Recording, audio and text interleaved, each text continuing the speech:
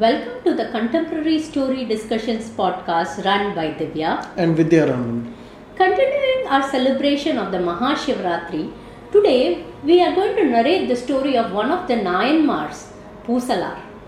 Poosalar was a Brahmin from Tirunendravoor in Thondai Mandalam. Poosalar was a poor man in terms of material wealth, but rich in dedicated devotion towards Lord Shiva. His heart brimmed with love and devotion for the Lord.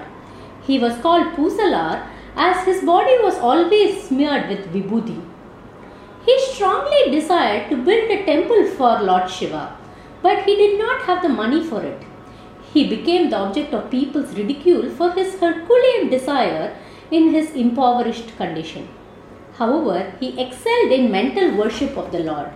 He mentally gathered the necessary materials required for building the temple. He laid the foundation stone on an auspicious day. He raised the temple and had even fixed an auspicious day for the installation of the deity in it. Meanwhile, Rajasimha Pallava, the king of Kanchi, had undertaken the task of erecting a temple for Lord Shiva as well. On the completion of the task, the king wanted it to be named Hridayaleeswarar and duly consecrated. The day before the assigned consecration date, the king's heart was brimming with pride of having erected a beautiful temple for the Lord.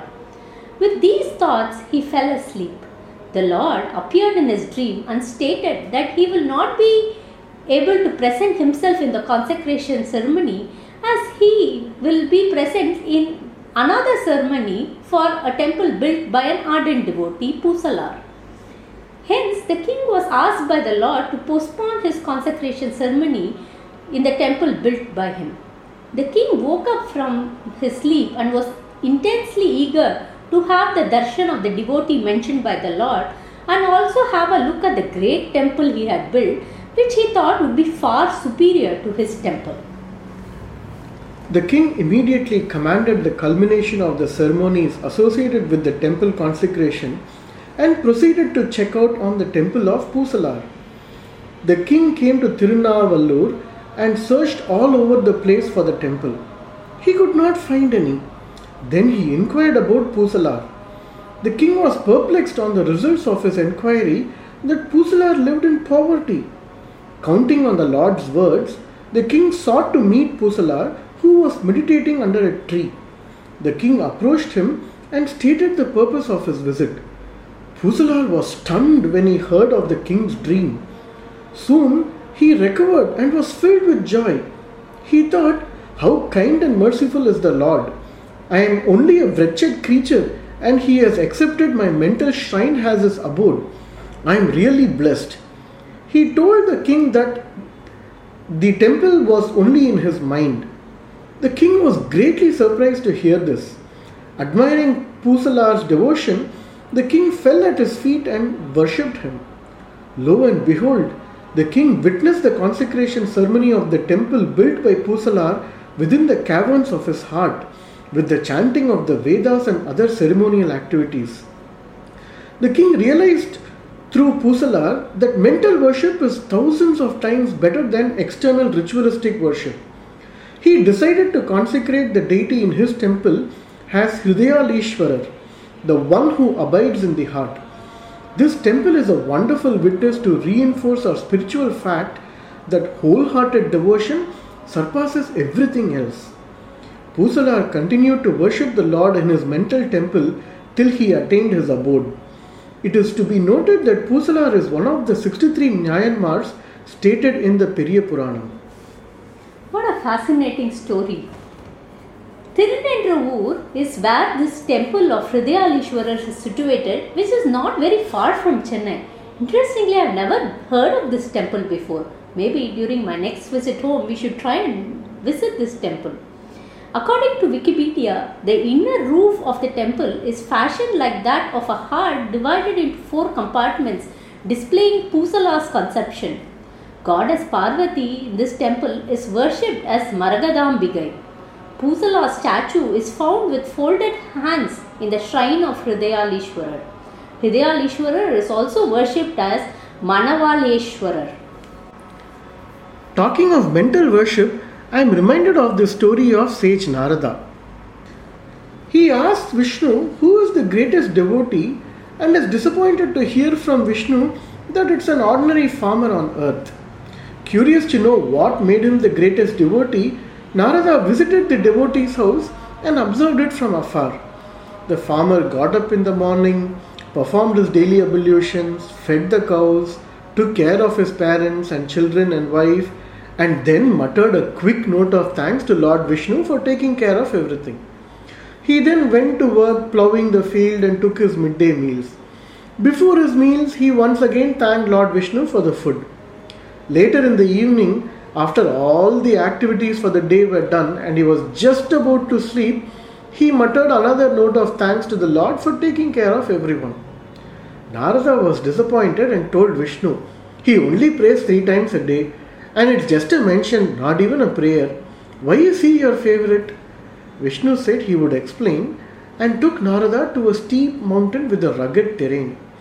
He then gave Narada a bowl of oil filled to the brim and asked him to take it round the mountain without spilling any oil. Narada was very nervous and compiled, taking extreme care not to spill the oil as he walked around the mountain. He came back victorious and told Vishnu he had completed the task perfectly. Vishnu congratulated him. Narada then asked, so, now, am I your greatest devotee? Vishnu gently asked him, how many times did you remember me or chant my name when you walked around the mountain? Narada stammered, but I had to make sure the oil wouldn't spill. You only said so. Vishnu smiled and said, yes, I did. And I put the farmer in the world with all its worries and duties. And he too walked around the world with his worries, but still found time to remember me and thank me 3 times a day. Narada smiled and understood. He had the paraphernalia and all accessories to worship the Lord, while the other only thought of the Lord 3 times a day. Yet his pure devotion in the midst of everything else won over the Lord. True how the 2 stories are so similar, right? In both these cases, the devotees are performing Manaseega puja. Manaseega puja is doing worship of the Lord without any external materials. The entire puja is imagined in the mind, including all the materials necessary for worship, and one offers all of these to the Lord as informal worship. This kind of worship is more powerful and demands concentration and mental participation. These stories teach that Manaseega puja pleases the Lord even more than the external ritualistic worship. However, in the first case of Poosalar, we see that the Manaseega puja is a little more elaborate version, whereas in the case of the farmer in the story of sage Narada, it is more commoner's form of thanking the Lord at every point in the day. So, we see that in the first story, through his Thiruvilayadal, Lord Shiva humbled the king's pride in the grandiosity of the temple he built. He also ensured Rajasimha Palva made acquaintance with Poosalar, thereby fulfilling Poosalar's desire to build a temple too. This story symbolically represents the Vedic principle of seeking the Lord within one's heart and to ultimately lose oneself in Him indivisibly, which is what is realization. Poosalar sought the Lord within himself, which led to his liberation from the circle of birth and death. In the words of Ramana Maharishi, the greatest form of bhakti or devotion is to find and identify the Lord within oneself, to destroy even the least distance between the Lord and one seeking to. Hope you enjoyed listening to this story. Till we come up with yet another story, please keep telling and retelling these stories to your family and friends. Om Namah Shivaya. Om Namah Shivaya.